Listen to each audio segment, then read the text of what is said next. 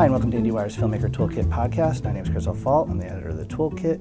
My guest today is director Trey Edward Shults, whose new movie, It Comes at Night, a horror film from A24, is hitting theaters this Friday. Most of you know Trey from Krisha, his ultra-low-budget movie that broke out of South by Southwest a couple years ago and took a lot of people by surprise, made a lot of top tens, including my own. And so, Trey, welcome. Thank you for having me, man. When we say low budget, I think these terms get thrown around so much, but like Krisha was really like 9 days. I remember reading like $20,000-$30,000. I mean, really. Yeah, it was 9 days of shooting and $30,000 to $35,000 production shoot. I think it was 30, and then half of that we raised like almost 15,000 on Kickstarter, and all that just went to camera related stuff. And yeah, I don't know.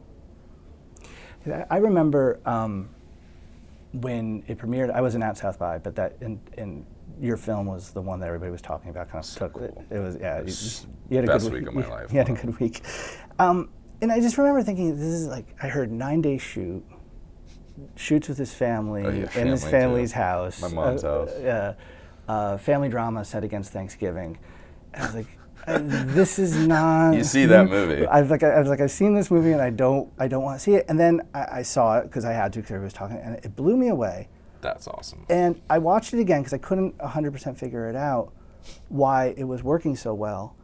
And rewatching it, the thing about it was I had not seen an indie or actually a modern film this way use camera movement in such this way to get. I mean, there's a story here about this family. But there's a layer underneath. There's like this layer of psychological disturbance and being unsettled, which I guess now that seeing It Comes at Night, which is this deeply, deeply disturbing horror film, but that sense of how you were able to kind of unlock what was going on with them through camera movement. And I'm wondering now, having seen a second film by you, is that something, when you're writing these stories, when you're coming up with these stories, are you thinking about that? I mean, obviously you're thinking about character emotion, but are you seeing them in movement? Yeah. Definitely. It's like, especially Krisha, it was funny, like the first draft, or the draft of that script I sent out was like, this is gonna be a long take here. This is when we change aspect ratios. Like, it was probably annoying to read because it broke down visually, but like the first time I'm writing, obviously, it's not the entire movie. Like, it's not like I'm a genius and all of a sudden I see the whole movie, but it's like certain scenes, it's like a mix of that, but a lot of it is visual. And like with It Comes at Night too, it was like that first opening take and that shot was like this face pivoting over, feeling that, seeing the tarps there, the board, the gas, like I just saw all of that. And then certain scenes would stick out. And then that's how it's been so far. It's like, certain scenes will stick out exactly how we're going to shoot them, and then there's like a general mode and or like mood and tone visually that comes in. But I'm 100% visual. It starts there, well, sort of. And one thing about kind of elaborate or extensive camera movements is that people don't associate that with low-budget filmmaking. Yeah. In fact, when I used to teach, I used to, steer people, because you were getting lots of handheld and moving away and like trying to get people to compose shots. But yeah. There's an element here for a film that is that small. And it seems like you put all your resources towards camera. But I'm wondering, just as kind of a general, that sense with low-budget filmmaking, but having camera movement be such a big part of it, is this something, you have a camera background? Is this just something that, like, is it a matter of, because the other element here is it's a mix of cast. Your aunt, who is a lead, is a very talented actress, and some of your family is a natural performers too, but there is this mix of actors and non-actors, which is also not something you associate with camera movement, which has got to be on beat and things like that. So how, that element of executing something like that on a low-budget film, is that something you would recommend, or is that something that's how you had to do this movie? Well, it certainly was how I had to do this movie, and it was like everything that drew me to it. If I recommend it, I don't know, but I am. I don't know. You have a camera background, though, right? I do have a camera background. Actually, that probably has a lot to do with it. When I was like 18 or 19, I, for the summer, went to stay with my aunt Krisha in Hawaii, and she was in with like sort of the Hawaiian industry, and I was on like bad commercials and stuff. And then it's a very long story, but I lucked out, got on this Terrence Malick movie that was really just shootings. Like it was for Voyage of Time, which I still haven't seen, but so it was, Terry wasn't even there. It was like 5 guys with an IMAX camera, and I was like a kid, had no idea anything. Like I loved movies, that I knew, but I didn't know how they were made really, and like I didn't even get what the guy in the changing bag with the film was doing, and I was sharing a room with him. He was the film loader, and we bonded, and the first AC had to, actually the only AC, that's how small our shoot was, had to leave early, so the film loader had to AC because the volcano was being weird. That's what we were filming. And then he taught me how to load magazines, and then I practiced in my hotel room and stuff, because when you're in the field you do it with a changing bag, you can't see what you're doing, there's no dark room obviously. And yeah, so I just remember the day, the first time we were out in the field doing it, and the DP was screaming for a mag, lava was flowing by us, it started raining, someone was holding a tarp over my head. I'm like an 18-year-old kid, like trying to change IMAX film, which is huge.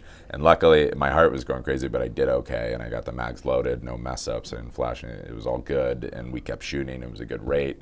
And then like I just did that for the rest of the shoot, and the DP loved me, and he got me on all these other shoots. And I was like, I'm not going to go back to school for now. And I went to Chile and Monterey and Iceland and Redwoods, where I eventually met Terry. This is all on Voyage? This is all on Voyage, but all that footage wound up in the, not all of it, but a lot of that footage wound up in the Tree of Life and the Birth of Universe sequence and everything. But that, so essentially that happened, and it changed the course of my life. Because I was at school for business. They didn't even have a film school. It was like Texas State. And then I got back home, and I can't remember the exact order of events, but I made the decision to drop out of school. And I dropped out of school, interned for Terry a bunch, just started making my own stuff. And that's when I really got obsessed with, especially like film grammar. Because I had made shorts with friends all my life, but I tried to make, I think, like a pretentious movie about grief and a mother losing her son, starring Krisha. And I realized I didn't even fully get what to do with the camera. You know, like I knew, I was so naive. I was like, oh, I make it look like that. I don't know. But I didn't know. And like, I was like, okay, we'll do it. I was figuring it out. And then after that, I got obsessed and just like studying movies. I had no life. I worked for my dad at my parents' house, watching movies, making shorts, whatever. And I assume you're around Lubitsky, who is not. It's very different than what you do, but nonetheless, still, you're talking about like some incredibly virtuoso camera movement. Amazing. And like just to be around that was incredible. And actually, when we were on Voyage, it wasn't even Lubitsky. It was a guy named Paul Atkins who shot. He was essentially the second unit. Well, I assumed you also got onto Tree and. Well, I didn't get onto Tree because Tree had already shot. Okay. But I later got onto Song to Song, which I still haven't seen. It came out, but that was like 2 months with Lubitsky and all the actors and everything, and seeing them work in Terry's unorthodox method and who takes to it, who doesn't, and all. It was fascinating. But so that was like my film school. It was stuff like that, devouring movies on my own, trying to make my shorts and stuff. And then the first time I had personally made anything that I could get behind it all was the short film version of Krisha, which was still an accident. I tried to make the feature in 5 days with $7,000 and failed miserably. Had a nervous breakdown behind closed doors that whole week. It was the worst week of my life because I believed in the story. Like I just, like it comes from a personal place, and I knew what the movie could be. Did you basically have the same script that you ended up being the feature? No. Okay, you weren't even there yet. Okay. It wasn't even there. It was worse, but it was like, I took 2 years to change that into a short. Everything I learned. And then I wrote It Comes at Night. And then the Krisha short played South by Southwest. I thought investors would be lined up at the door. Kid, let's give you money, go make this movie. No one cared. I didn't talk to, like, nothing truly productive, even though the experience was amazing. And then I started thinking about what Krisha could be, what the feature could, what it always was meant to be.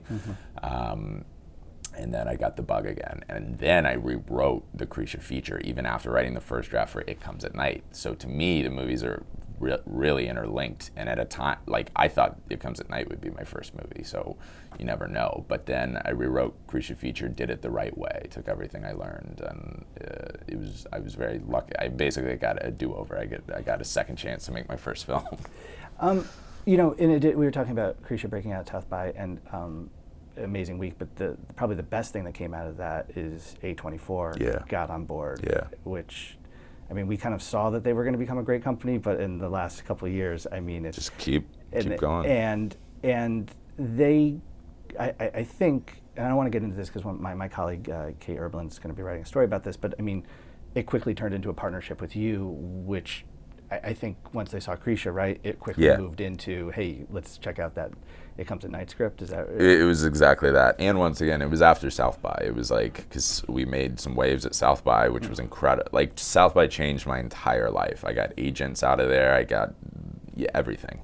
And then, but my agent sent sent Krisha to a guy there. And he loved it, and he called me, and he was like, the movie's incredible, what do you want to do? And I was like, I don't know, I wrote this movie, it's sort of a horror movie, it's just like, I care about it. And he was like, send it to us, and they read it, and then we met at Cannes, and they were like, we want to make it, and we want to release Krisha. I was like, dope, let's do it. So my understanding is that It Comes at Night is coming from a personal place. This is, right? Could you talk a little bit about the story behind this? Yeah, and it's weird because, so first, I had a messed up relationship with my biological father. A lot of that was was inspiration for Krisha. Cut off our relationship, hadn't seen him in over 10 years, and then he got pancreatic cancer and was dying really fast. And then I was with him on his deathbed, and he was so full of regret. And it was the closest I've ever come to death, and it was traumatic, and like every day after that day changed. You know what I mean? Like things take place in your life where you change as a person, and that was certainly one of those things. And 2 months after that, I was like reading books on genocide and like looking at Triumph of the Death, Peter Royal painting, and like watching dark stuff, but just thinking a lot and thinking about my fears and us as a society and these cycles of violence and what we keep doing to each other, and like just like my fear for our future and like my future and my own mortality, all this really heavy shit. But then I just started writing the opening scene where what Sarah's saying to her dad is what I said to mine, and then this whole fictional narrative spewed out of that. And obviously very fictional after that, but the headspace I was in, what I was thinking about, thematically and emotionally, 100% comes through in the movie. But to where now, though, I have a weird relationship with it because I have no idea if that comes across to other people. I can't watch it like other people do. It's really weird. And is it not? I mean, it made a lot of sense for this film to turn to horror, but is that something, when we're talking about these kind of raw emotions, is that something, is turning to genre something that seems like a natural instinct for you when dealing with such, or was it just this particular project? I think it was just this particular project. Like the next thing I want to do is totally different and weird. It's like kids in high school and stuff, but I think it's story to story and wherever that naturally leads. Because I mean, some people naturally, like that dealing with really fucked up things, they naturally think about like, and talk about society, they can think about those two layers of genre and go forward. Totally. Yeah. Well, and I think, if it was about sort of my own fears, it's like naturally that if I made a movie about, like, I could have made a movie that's not compelling or entertaining at all, and no one would want to watch but me. So at least I think I was like channeling that into a way that where like hopefully people can still experience this or something. I just want to set up this world real quick, and please, maybe actually, you know what? Maybe you could do it better. You know the story, but they said we have a family. Yes. They are a mother, father, and a son. They are in a rural cabin. I don't know where this is, but they're in the woods. Yeah. Clearly, something is around. Yeah. Something. I don't want to give the powerful opening away, but clearly there's disease. People are dying, and there's incredible paranoia. Yeah. And then there's an interaction with another family, Riley Keough and Chris Abbott, and there's that sense of no one knows what's going on. Yes. People are dying. We have no sense of what that world is. And so this kind of interplay of people with these very fried on the edge. Is that That's a good description. It is, and I love the film, but it is incredibly there's something very primal and very dark, Yeah. and I can sense this idea, listening to you talk about confronting all these dark, Yep. mortality issues, and there's something about this exploring of masculinity and this on this like very primal level, and what that means. It almost seems like the container of this story is to strip away and to get down to father son, very primal stuff, right? Definitely. Yeah, and I mean, well, like I said, it just like the nugget of it came from losing my dad, but then that trickled over to these books and like thinking in like a broader aspect. But then when it sims down to, it's like masculinity and father and son and trust and people and worldviews. It's like I see so much of my stepdad versus me in that, and like other sides of my dad in that character. And I don't know. It's all over the movie. There's, I think in terms of low budget filmmaking, there's a sense of it's smart to limit. It's smart to work within a Canadian world. And I'm wondering though, based on the type of stories that you tell, there also seems something very, it doesn't seem to just be a smart decision of working within resources. It also seems to be this nature of drilling down of a world being smaller and not knowing what's on the outside of the periphery, right? Totally. And that's why I just got questions at a Q&A the other day or something. They were like, did you ever have drafts where you opened it up and see the world and just get out? And like, it's like, no, just because that was never what the movie was about. It was about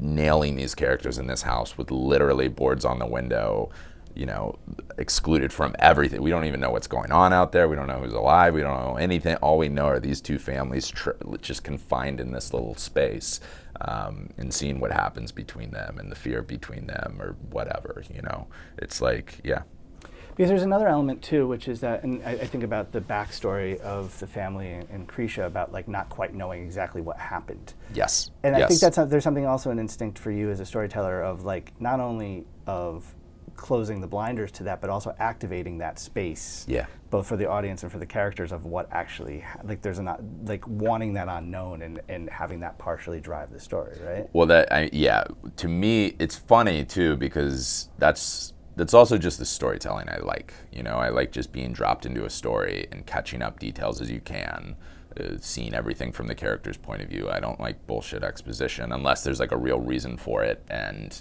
that's just what I dig. But it's funny, I think that just naturally, so like I never approached this like, I didn't approach it as much as like now I'm making a genre movie it was just like I'm making this story. It naturally led to that, and that's how my storytelling sensibilities go. And I didn't anticipate how frustrating that would be for a lot of people. From like the title being more, speaking to the movie thematically and not literally to like answers what's coming I at night? leave. What's coming at night? Exactly. First, it's like all the questions I get is like things I intentionally leave unanswered throughout the movie. What the title means, and it's like, fuck, I didn't fully anticipate what I was getting myself into. And what about the sense of this limiting in terms of also the light in this? Yes. I mean, it's this beautiful thing where you still got the camera movement, but there's also, it almost feels like this film is being lit by their flashlights. Totally. But it looks beautiful. I mean, how did you guys execute? I mean, you have your same DP that you had on Krisha. What are you working very minimally and then trying to figure out how to get that look? Yeah, and same DP as Krisha. I love that guy, Drew. And with biggest thing, talking about lights and lanterns and flashlights, it is just practically lit by those things. And what we wanted and we talked about so much is feeling the night in this movie. There's literally night in the title, and the darkness surrounding you and the unknown. Like that to me is scary. Just walking in the woods or walking in your house with a flashlight is scary. And we wanted to feel that. And yeah, with an Alexa nowadays, it would probably be harder with film and get the right stop or whatever, but with an Alexa and just like some more beef on the lanterns and the flashlights, it's great. And like one thing I can do, I have a weird relationship with the movie, and it's weird for me to watch it, but I can separate and like admire admire my like I love Brian's work for the score, I love Drew's work, I love my actors, and I can do that. But like I don't know, I love the way we got the light down with the practicals. And how small is this thing in terms of crew? Is it probably standard, like it wasn't a union shoot or anything. It wasn't, certainly bigger than Krisha. Krisha was like 5 guys in a house with my family. Your cast was bigger than your... Yeah. Well, it's funny too. It's like actually Krisha had a bigger cast than this movie, which is weird. It's like this movie is just as much a chamber drama, really. But interesting, yeah. It's, I don't know. I don't know how big the crew is and what's average, but to me it didn't feel that crazy. Certainly bigger, but. Mm-hmm. And you kind of referenced this before. Do you have a sense of what the next project will be? Yeah, I just got to finish writing it, but it's like, like with It Comes at Night. This was something that was I had images in my head for years, but I didn't know what they were. I don't watch that many post-apocalyptic movies. I don't care about that as much per se, but it would be things. It would be like the wheelbarrow or the windows or the gas mask or the families. Why are these families and what's it all leading to? And then losing my dad made it all click and connect. Mm-hmm.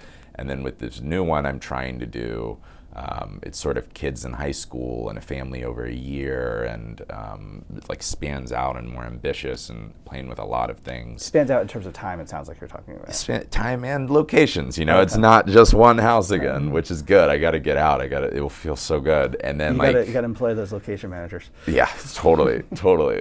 Someone. And then music is it's gonna flow like a piece of music, like Goodfellas or Boogie Nights or something. And just like it's my baby, but for that it was like the thing that clicked. It was like, as cheesy as it sounds, it was like love, and then thinking about like love and hate and that dichotomy and all this stuff. But I hope that's next. I have no idea, but that's, you gotta kind of finish it and figure out where you're gonna exactly. Where you're gonna go. Right now I'm just like, I want to get through this movie. Well, it is. It's hitting this Friday. Just Friday, this yeah. Friday, man. Is it going small and big, or is it? It's going big. It's going big right off the bat. It'll be interesting. Is that nerve-wracking at all? Totally. It's everything with this experience has just been like, all right, didn't quite know what I was getting myself into. There has to be the sense of like, this film feels like catharsis, and then suddenly you walk out of the dark editing room and hear world. Exactly, but it keeps happening. It's weird because the first time I wrote it, it spewed out of me in 3 days. Like, obviously I refined a lot of it, but like the first thing spewed out of me in 3 days, and it was extremely cathartic. But then I was done for a while, and then, tweak the script, make the movie again, shoot it, and then edit, and then you think you're good, but then you're not, then press it, you know what I mean? And it's been these continuous waves of that, to where I don't know if it's cathartic. I don't know what it is. I'm just tired and have no idea what people are going to think about the movie. So we'll see. It's great. And thank you, It's man. great. Thank you. I mean, we saw with a bunch of press on last Thursday, and walking out, we were all like, really? Yeah, that's awesome. But it's. I mean, the one thing I want to say, IndieWire readers are going to love this movie. But I mean, the one thing about it is that it is. I mean, you got to brace yourself, because it is. It's a lot. Yes. It's a lot. Yes, and it's going to be interesting in a wide release. Yeah. All right. Trey, thank you so much. Best of luck. Thank you, brother.